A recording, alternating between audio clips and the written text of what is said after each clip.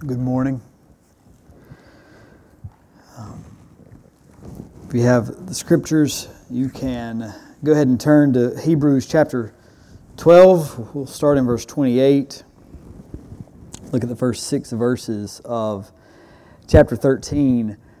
Adam and I were talking over the last week and a couple weeks as we've looked ahead at this series and kind of where we were teaching. And last year when we did this, I had week 2, loving others sacrificially, and Adam had living distinctively in the world. And this year we switched those.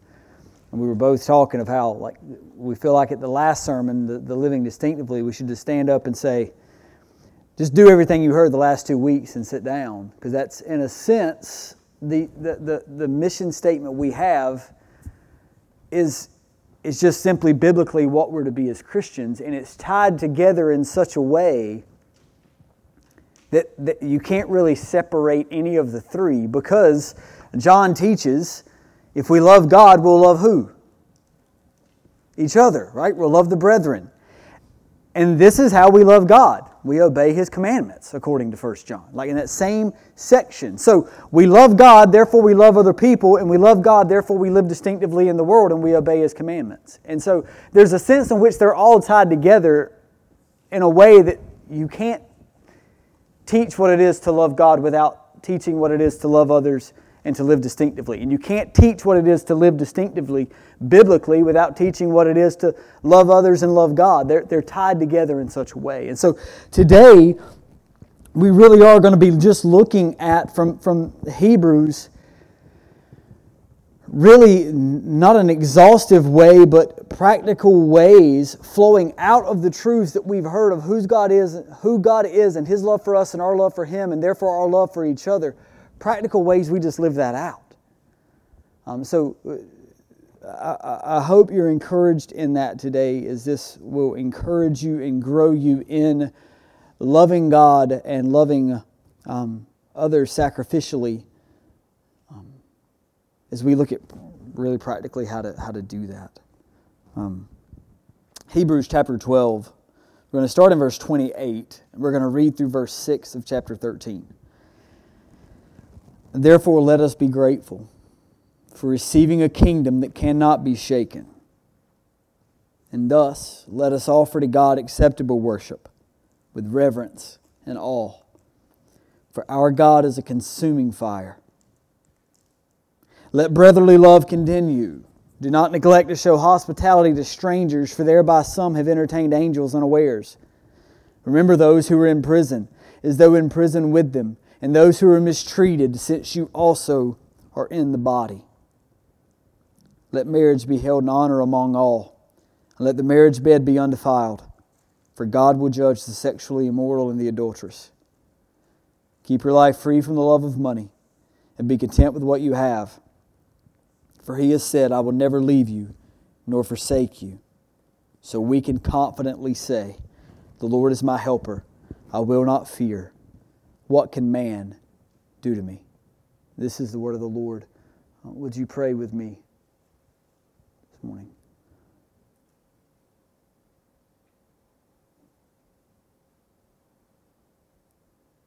Our triune God, as Peter proclaimed to Jesus when he asked if they would depart also, and Peter said, where can we go? For you alone have the words of life. Father, we acknowledge that in your scriptures you have given us the words of life. You have pointed us to you and to your commandments and to what it is to obey you and love you and follow you. So, Father, I pray that today you would, in your word, give us life and sanctification and love for you and love for each other. It's in Christ we pray these things. Amen. So again, looking at Hebrews, we studied this some time back. And we've looked at loving God supremely. We've looked at loving others sacrificially. And today we're, again, going to look at living distinctively in the world, a.k.a. how to practically love God and love others love God supremely and love others sacrificially. And we're going to begin in how to live distinctively in the world by looking at this distinctive worship we are to have for God. Distinctive love, distinctive worship. I don't think the two are necessarily bifurcated from one another. Look at verse 28 there. Therefore, let us be grateful for receiving a kingdom that cannot be shaken. The writer of Hebrews here, again, starting this sentence with therefore, and as Adam reminded us last week, if we see therefore, we need to ask what's the therefore, right? And so the writer of Hebrews has just come out of pointing them back to Sinai with the trembling of the mountain, the thunder, the smoke, the command to not go near the mountain lest they be struck dead. This holy terror that came upon the mountain to the point of where the people said, Moses, don't let God speak to us again. You go talk to Him and come back and tell us what He said. But then the writer of Hebrews reminds us that we now don't go to Zion or Sinai, we go to Zion. We no longer go to the trembling mountain, we go to Mount Zion. Through Christ, we have access to God. And coming immediately out of that, in verse 25 and 26 and 27, he speaks of this idea. Look at verse 26. At that time, His voice shook the earth. But now He has promised, yet once more I will shake not only the earth, but also the heavens. This phrase, yet once more, indicates the removal of things that are shaken. That is, things that have been made, in order that things that cannot be shaken may remain. Therefore, let us be grateful for receiving a kingdom that cannot be shaken. The writer of Hebrews, in light of this reality that we have received a kingdom, that when the earth when the Lord yet again shakes all things, that all things that are created and made will be shaken and destroyed, that those things that cannot be shaken will endure forever. And the writer of Hebrews is pointing us back to that and saying, therefore now let us be grateful to the Lord because we have received such a kingdom that cannot be shaken. A couple of points here. One, we have received this. The writer of Hebrews is calling us to be grateful and to worship with gratitude in the midst of this because of this kingdom that cannot be shaken, and we're to worship with gratitude in it because it was given to us. It's not a kingdom that we've earned. It's not a kingdom that we've created. It's not a kingdom that we've made. We've been going through the Gospel of Matthew. We've been looking and being taught about the kingdom of God. This unshakable kingdom that will never fade and never go away and never be destroyed and has no end. And we, according to Paul in Colossians, have been transferred from the domain of darkness and transferred into the kingdom of His beloved Son. This kingdom that is unshakable, this kingdom that will endure forever, that we are now a part of. Understand, dear brother and sister, you've been given this kingdom. And in understanding that we've been given a kingdom that will not be destroyed, that will endure forever, there should be a gratitude that grows in us and a thankfulness toward God because of the work He has done in us. So the writer of Hebrews, and again looking at this idea of living distinctively, we're to live distinctively in the world by having a grateful worship toward God and an understanding that we are now a part of a kingdom that will not be shaken and has no end. We walk and display a gratitude to Yahweh for this. We live distinctively in the world because we live as if, not as if, because we know that this world will one day end and our kingdom will not. We live as pilgrims in this world, understanding that this world is fading away. And all that is in it is fading away. And therefore we hold the possessions of this world loosely, knowing they will come to an end.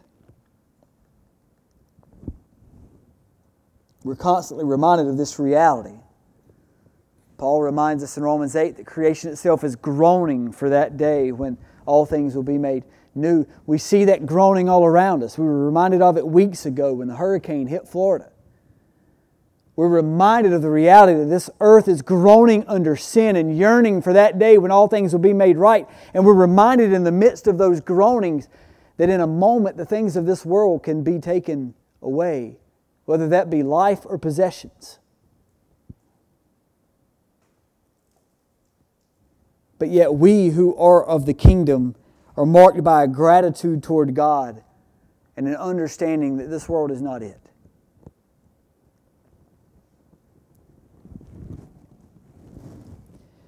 So we're to live in a distinctive worship in our gratitude. We're also to live in a distinctive worship in our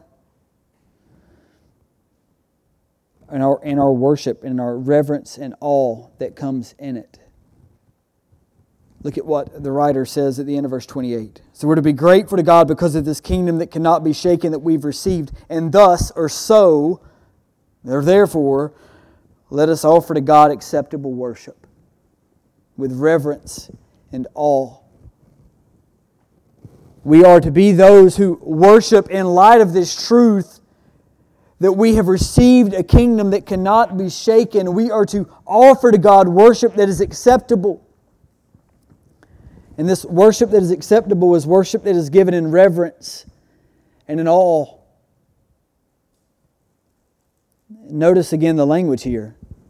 It doesn't just say offer to worship of our own making and of our own kind, but we're to worship God with an acceptable worship that is marked by reverence and marked by an awe of who He is and a reverence in the reality of who He is and who we are worshiping.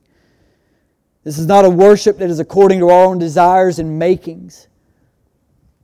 This isn't a worship that is according to our own flesh and man-made inventions. But this is a worship that is according to God's Word and to who He is and to how He has commanded us. And then look at the caveat and the reason for us worshiping in that way, in reverence and in awe. Because our God is a consuming fire.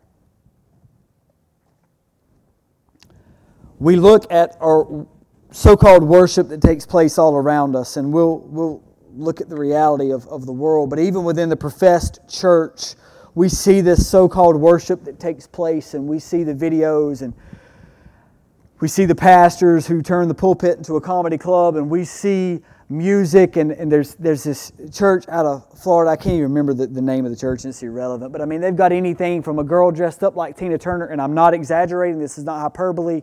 Seen the videos, and they're up there singing Proud Mary, or they've got like dinosaurs and all this stuff going on. It's a carnival show. We have all this stuff wrapped up that we call worship, and it's not marked by reverence and awe, and it's not marked by gratitude. Why? Because we've lost sight of the reality that our God is a consuming fire.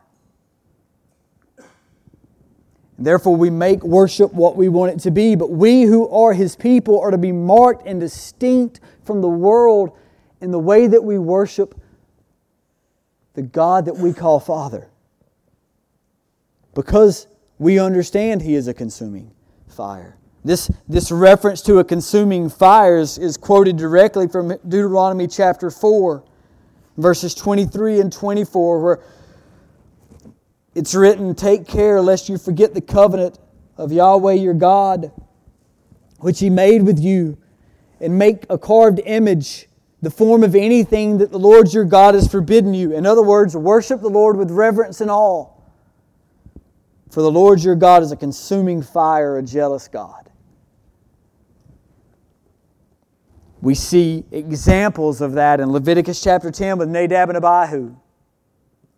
If you're familiar with the story, Nadab and Abihu put strange fire upon the altar. Burned strange incense as priests, and they basically decide to worship in their own way. And what happens to them? The Lord literally comes out in a fire and consumes them. We referenced it earlier Adam did whenever he read our call to worship from Chronicles, and we see the ark being brought in on a cart, which it shouldn't have been brought in anyway in that manner, and it starts to fall, and Uzzah does what? He reaches out his hand to stop the ark from falling on the ground, and what happens to Uzzah? He's struck dead in a moment, because our God is a consuming fire and a jealous God. We see it in Hebrews chapter 10, "For if we go on sinning deliberately after receiving the knowledge of the truth, there no longer remains a sacrifice for sins, but a fearful expectation of judgment and a fury of fire that will consume the adversaries." Or even in the immediate context that the writer of Hebrews is pointing back to with the mountain of Sinai. Again, remember the picture that takes place there. God tells Moses beforehand, "I'm going to come down upon the mountain. Get everybody ready. Mark off the mountain, rope off the mountain, because when I come upon it, if anybody touches the mountain, you're to put them to death. And you're going to put them to death by stoning them or shooting them with arrows, because you're not even going to touch them. And even if a livestock goes on the mountain, you're going to kill it the same way, because my holiness is upon the mountain and you cannot approach it." And God's holiness descends upon the mountain, and there's thunder, and there's trumpets, and the Lord speaks, and the mountain trembles. And the people, quivering under the holiness of God, again, as referenced earlier, tell Moses, don't let him talk to us. You talk to us, but we can't listen to him.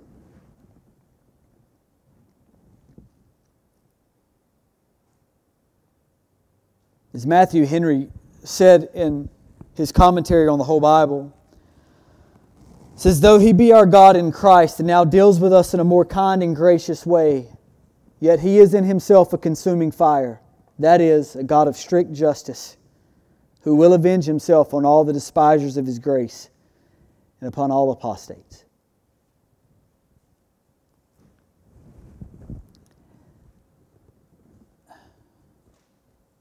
It seems that in the American church, we have lost all sight of this. We've lost all sight of this reality that we're to worship the Lord in reverence and in awe, for He is a consuming fire. We've lost sight of the reality that yes, we get to call Him Father, but let's not forget who we get to call Father. Not just in the world, but even in the church. And I think it flows out in the world because the church has propagated it to them, because we try to make God friendly to them. We've got this idea that God somehow set aside His justice, and God somehow set aside the nature of His holiness, and now He's just all love and cushiness, and He's a cuddly old teddy bear that we can just cuddle up with and have no fear of. Understand, again, to somewhat paraphrase Matthew Henry, yes, He is gracious and good to us in Christ, but let's not forget He is the holy, just, righteous God of the universe who will destroy His enemies. Therefore, let us not be flippant in the way that we supposedly worship Him. Let us not be flippant in the way that we speak of Him. Let us not be flippant in the way that we represent Him in the world around us. Yes, let us proclaim His grace. Yes, let us proclaim His mercy. Let's proclaim the reality that He is a holy, just God who is a consuming fire and a jealous God. And in that, we should be distinct in the world in the way that we worship. In a world that seeks to worship everything but God,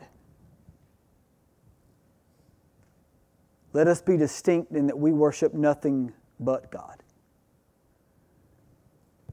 Let us be distinct as we live among the world that says we can worship the trees and the mountains and the skies and the stars and our pets and our dogs and our jobs, and we can worship everything openly, but we dare not worship God openly. Let us be distinct in the world as we show them that He alone is the one who is worthy of our worship. And He's to be worshipped joyfully, but but He's to be worshipped reverently. I hope that comes across whenever we do what we do every Sunday. I know there's times where it's weighty, and I know there's times where it's somber, and I know there's times where we speak of the dear refuge of our weary souls, and it's not the everybody snapping and clapping. And sometimes we do. But I hope you get the reality that when we do that, and we're intentional when we do that,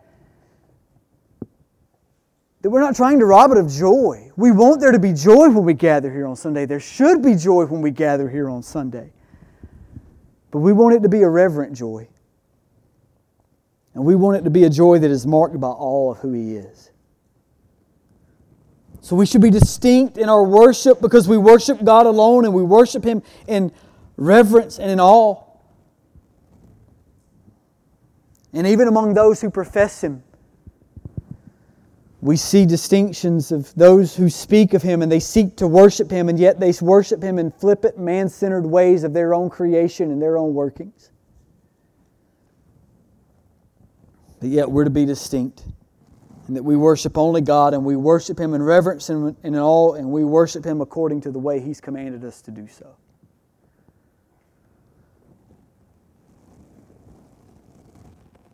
Again, we don't come to Him through Sinai. We come to Him through Zion. And we come to Him with gratitude.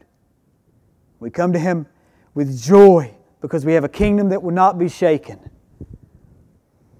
And we come to Him in reverence and awe because of who He is. And in that, we will be distinct from the world. Because the world either seeks to deny Him, they seek to neuter Him, or they seek to worship Him in whatever way they see fit. But we are to worship Him in gratitude and in reverence and in awe in light of who He is. So we see there's to be a distinct worship as we seek to live among the world. And that flows out of this, what we saw week 1. We're to love God supremely. That's going to lead to a distinct worship if we love Him for who He is rightly. But now flowing out of the reality that we're to love others sacrificially. Look at verse 13, or chapter 13, verse 1, and we see that there's a distinct sacrifice among us and a distinct love among us. Let brotherly love continue. Do not neglect to show hospitality to strangers, for thereby some have entertained angels unaware. The first point the writer of Hebrews gets here is let brotherly love continue. And I would argue verse 2 and verse 3 flow out of that. Let brotherly love continue. How? Show hospitality to strangers. Now again, I want to know what he's saying and what he's not saying here. It seems clear, especially if you go down to verse 3, the end of it, since you also are in the body, speaking of those in prison. It seems the context here, he's speaking of how we relate to other brothers and sisters in Christ. This idea of showing hospitality to strangers does not mean anybody randomly we see walking down the street, let's take him in our home. There may be a context in which we find ourselves doing that, but I don't think that's the command here. The idea of strangers was people would travel at that time. They would go in. Everything didn't have the Holiday Inn Express where you could wake up and be as smart as a doctor the next day. Like they didn't have those things then. You would travel around and you were at times dependent upon people to take you in.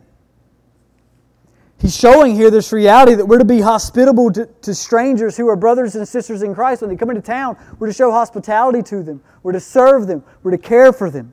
Whether they be passing through and visiting or whether they be new and moving to the area, we're to show hospitality to strangers, those who are brothers and sisters in Christ who we do not know. We're to be marked by hospitality toward them. Why? Because you're family. I don't know you, never met you, but you're family. We're going to serve you. We're going to show hospitality to you. We're going to help care for you. We're going to provide for you. We're going to help you get settled in and make sure you've got what you need. We're to be marked by hospitality to our brothers and sisters, even those who we may not know, because we are in the body together. He even gets on here that in so doing we may have entertained angels unawares, because we are showing hospitality to those who are His. Even somewhat bringing to mind even now as I'm speaking of remembering back to when Pastor Jimmy spoke out of Matthew and Jesus said, speaking of that day of judgment, you gave me something. I was hungry and you gave me something to eat, and I was thirsty and you gave me something to drink, and I was cold and you clothed me, and I was in prison and you visited me. And they said, when did we do it? If you did it to the least of these, you did it to me. Again, speaking of the brothers and sisters there in that context. Likewise here, the writer of Hebrews speaking of this idea of showing hospitality to strangers, and even at times we may have entertained angels without even knowing it. We're to be marked by hospitality toward those who are in the body of Christ. We're to show sacrifice in that, but then we're also to show sacrifice in the way we identify with those who are suffering for the gospel. Look at verse 3. Remember those who are in prison, as though in prison with them, and those who are mistreated. The writer of Hebrews points to this reality that we are to identify with our persecuted brothers and sisters. We're to remember those who are in prison. A couple of things here. One, it's not speaking of everybody who is in prison. Again, go to the end of verse 3, since you also are in the body. It seems to be speaking of those who are in the body, who are in prison, seemingly in prison for the sake of the gospel. Remember them. And it doesn't mean remember them exclusively. I don't think it's less than this, but it doesn't mean remember them as, oh, I remember them in my mind, and I remember John, and I remember that John's in prison. I think it's pointing more actively to remember them as in, go and care for them. Go visit them. Make sure their needs are met. Because again, in this context, a lot of times you would have been dependent upon people you knew bringing you what you needed, or else you didn't have it. And there would have been a fear of, well, if I go and I'm identified with the one who's in prison because he's a believer, then what are they going to realize about me? I'm a believer with him, and therefore what might happen with me, I may be beside him. But the writer of Hebrews says we're to remember those who are in prison, those who are being persecuted for the sake of the gospel. We're not to draw away from them. We're to remember them. We're to make sure they're cared for. We're to identify with them. As if you're in prison with them. As if you're locked up right beside them. And also those who are mistreated. So maybe they're not in prison. Maybe they just lost their job. Maybe they're beaten. Maybe they've been shunned by their community and their family. Identify with them. Care for them. Sacrifice for them. Why? Because you also are in the body. They are a part of you and you are a part of them. Again, Adam referenced back to it last week, this idea of membership. It's a biological membership. It's the same as my fingers and toes and hands and arms being a member of my body. We are members of the body one with another. And not just here, more closely here, but with the body of Christ at large. So therefore, we're to remember those. We're to have a distinctive sacrifice on behalf of those who are in the body, that we show hospitality to them even if we don't know them, and we identify with them even if they're being persecuted and mistreated, even to the point of imprisonment. In a world that forsakes those who are outcasts and seems to only befriend those who are advantageous to them, we are to be distinct in that we are committed to our family and we serve them, even if it identifies us with them in their hardship. And even if it cost us. We're to live distinctively in the world in the way that we love each other. In the way that we care for one another.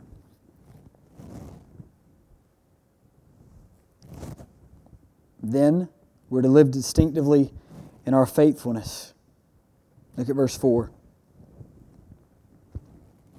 Let marriage be held in honor among all, and let the marriage bed be undefiled. For God will judge the sexually immoral and the adulterous. Here the writer of Hebrews says, let marriage be held in honor. Or let it be seen as precious or of great worth. Let it be held up. Let it have a preciousness and a weight among us. We are to be those who see marriage as the good gift of God that it is. And we're to speak of it, and we're to act in it, and we're to relate to it in a way that shows that it is precious, and that it is of great value and worth. And flowing from that, let the marriage bed be undefiled or untainted. And he gives the reasoning for that, because God will judge the sexually immoral and the adulterous. Whereas Paul says, multiple places, that the sexually immoral and the adulterous and the homosexual and those who live in this lifestyle will by no means inherit the kingdom of God.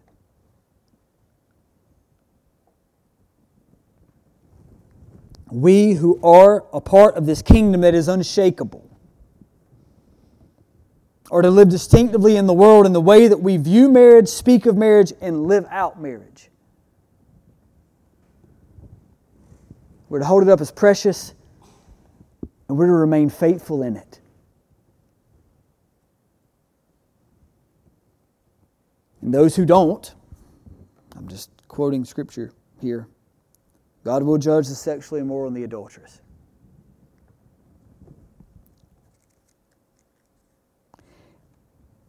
In a world where marriage is belittled and avoided, we're to honor it. I come across things as I'm listening to podcasts or articles will come up or something of that nature, and this just growing trend in the delayed age of marriage. People are putting it off more and more. Cohabitation's taking the place of marriage. Marriage is seen as a hindrance and an obstacle to getting where we want to go. It's seen as some man-made construct that we can avoid and do away with. In a world that treats marriage as something that's just okay for you, maybe not okay for me, and this thing that's kind of just this tag-along thing that's to be put off, and maybe one day we'll get to, we who are the people of God are to show that marriage is a good gift that is precious and valuable. Whether or not we're married. Some of you are, some of you aren't. Doesn't mean we're to hold marriage in honor any less, whether or not we're married. We're to speak of marriage. We're to relate to those who are married. If we are married, we're to speak of our spouse and speak of our marriage in a way that shows that it is precious and of great value and something to be honored. And in a world where infidelity is almost as if it seems to be integrated into the system,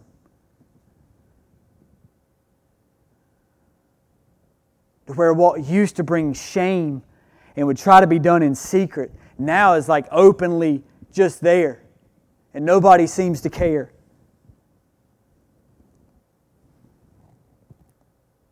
In that world, we're to live distinct as those who are faithful and walk in holiness and purity and repentance.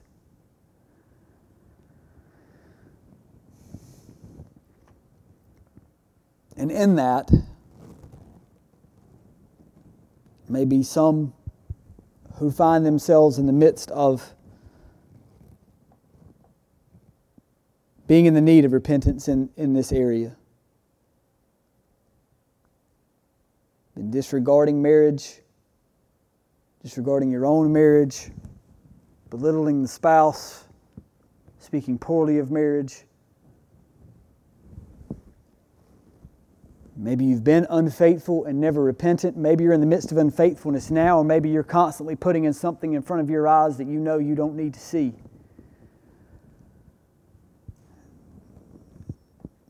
Don't lose sight of what we've already said. Our God is a consuming fire, and here in verse 4, He will judge the sexually immoral and the adulterous. Praise be to God for 1 Corinthians 6, where Paul says, "And such were some of you."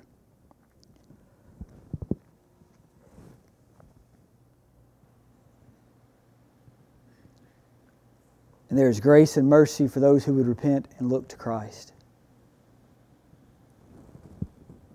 But we who are His people are to be distinct in our faithfulness in our marriage in a world that is anything but.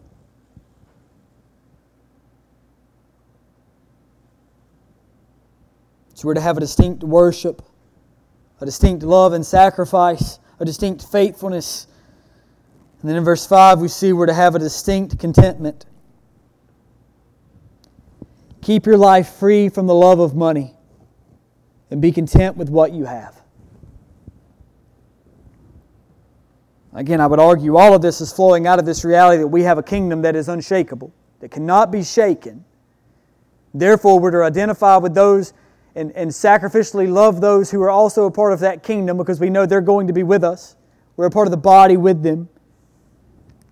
We're to live distinctively in our marriage, and we're to live distinctively content.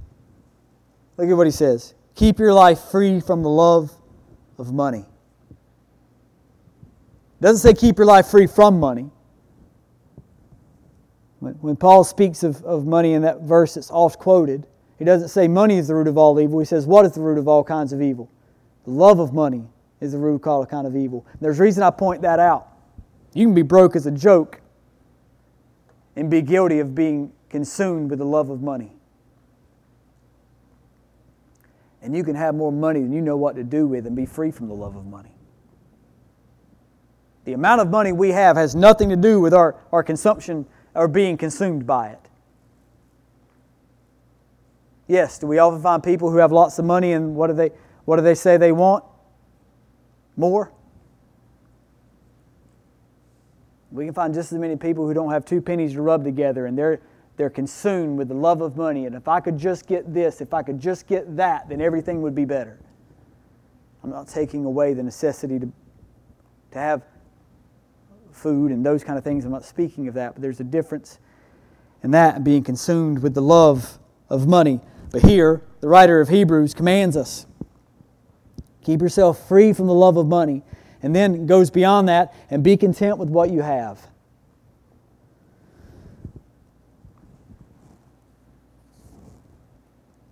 Why? What reason does the writer of Hebrews give for us being free from the love of money and being content? Because he has said, I will never leave you nor forsake you. What's the basis of our being free from the love of money? What's the basis of us being content with, as the old hymn says, whatever my lot thou hast taught me to say, it is well with my soul? What's the basis of that according to the writer of Hebrews? Because of the promise of God that He would never leave us nor forsake us. Which means we can look at the world and we can look at the possessions of the world and we can look at all the things of the world and say, if I got you, I got you. If I don't, I don't. But I know I've always got Him, so whatever. I can have money, I can not have money. I can have food, I can not have food. I can have a house, I can not have a house. I can have a job, I can not have a job. I can have a family, I can not have a family.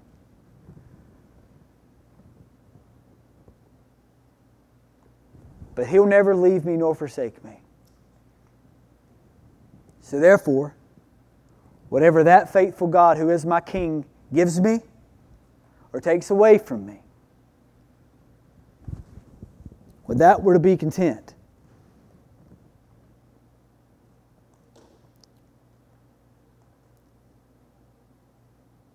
I don't have to ask how many of you struggle with this? Because there's no point in getting everyone to raise your hand or to make some of you out to be liars. We fight this. There's always this thing in us that if I could just get that thing, or if this thing would just go away, if I could just get to where I make this much a year, if I could get that promotion, if I could get that house, if we could live in that part of town, if I just had the newer this or the newer that, it's bred into everything around us. Everything we get, by the time we get it home, the shine has worn off and it's outdated and they've already come out with a new one. And we're constantly consumed with wanting something that we don't have, or getting rid of something that we do have, and thinking that those things will make it. If I could get that, then I'll be content. Let me tell you. If you're not content where you are, you won't be content when you get there. I know. I've been there, I am there, I'll be there again.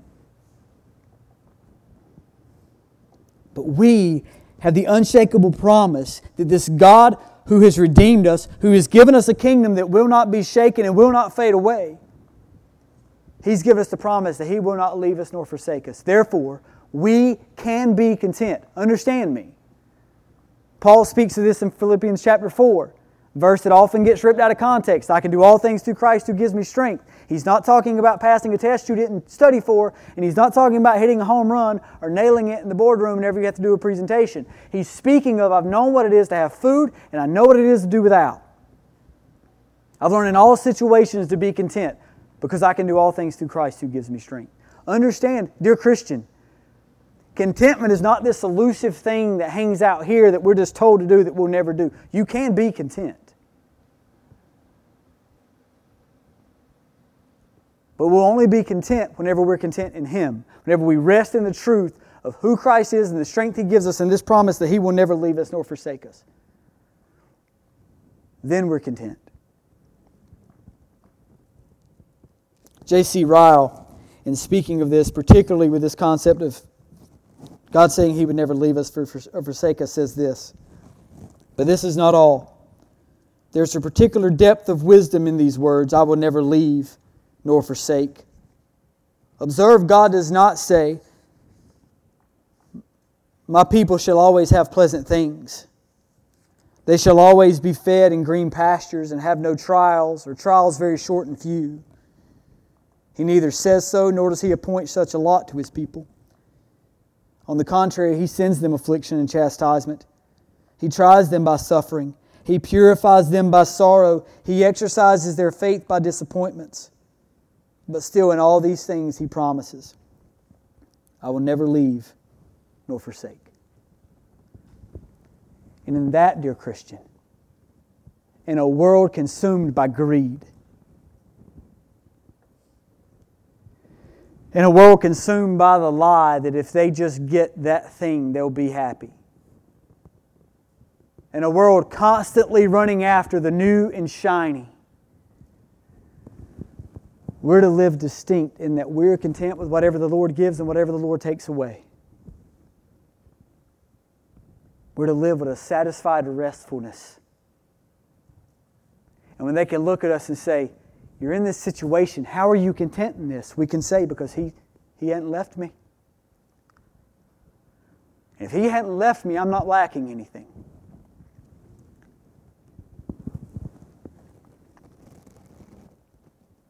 In a world that constantly calls us to find our trust in what we have, to always be acquiring the next thing, to look out for number one, we live distinctively in that we trust the Lord who will never leave us and rest content in what He gives.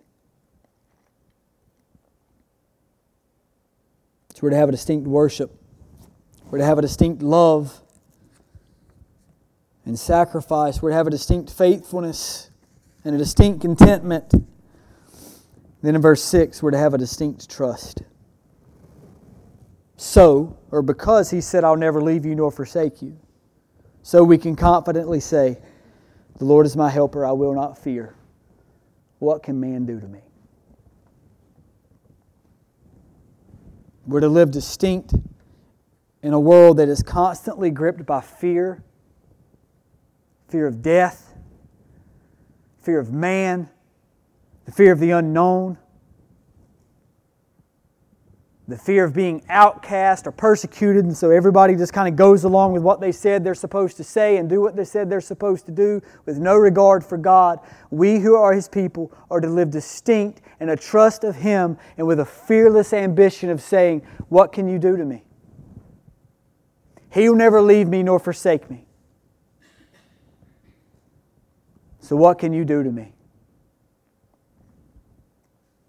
We're to live as those distinct in the world, who not with reckless abandon, but with an unshakable confidence in a God who is with us and is sovereign over all things, to where we can look at the world around us. When they play the music, to reference Daniel chapter 3, and say, bow the knee or it's the fire, we can look at them and say, then put it in the fire. Because the most you can do is kill me. But even then, He won't leave me, so I'm okay.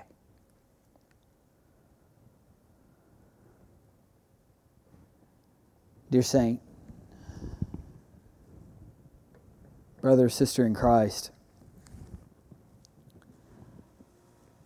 let us be distinct. Not in that we wear shirts with slogans. We put bumper stickers on our car. Those aren't bad in and of themselves. Let us be distinct in how we worship and love God and how we serve and love one another. Let us be distinct that we worship God with reverence and awe and fear. Let us be distinct in that we love each other. Among the church with sacrifice and among our marriages with faithfulness. Let us be distinct in that come what may, we rest in the sovereign goodness and presence of God and we rest content.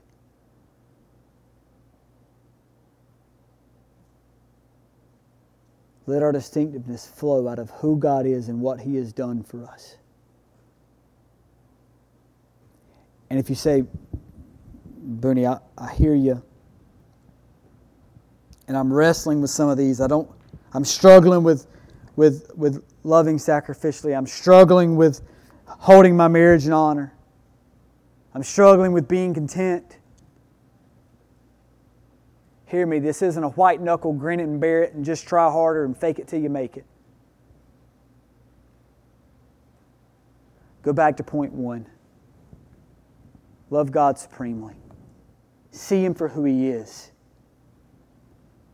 Because if we love God, and we love Him rightly, and we see Him for who He is rightly, we will love others sacrificially and we will live distinctively in the world. So go to Him, seek Him, plead with Him that He would let you see Him more for who He is through His Word. And cling to Christ, who is the great high priest and the one who saves us from the God who is an all-consuming fire. Let's pray together.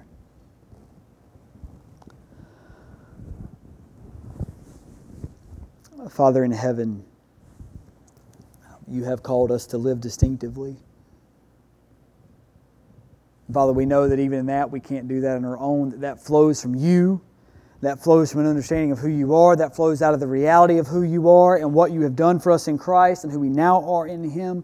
And Father, I pray that You would grow us and anchor us in this foundation of who You are and this kingdom that we have that is unshakable.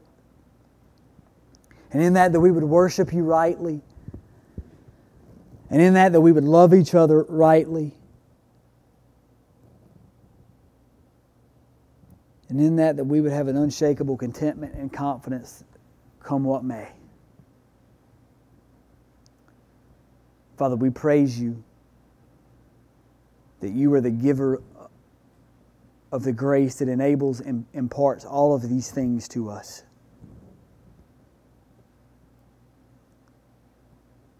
For left to ourselves, we would worship the created over the Creator. We would forsake all else for our own good.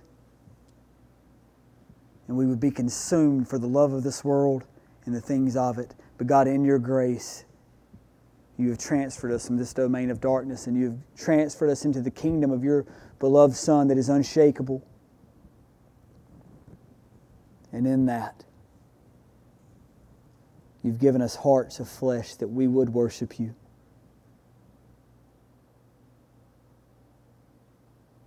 That we would love You and love those who are Yours. and rest and trust in your faithful promise to never leave. It's in Christ our high priest that we pray these things. Amen.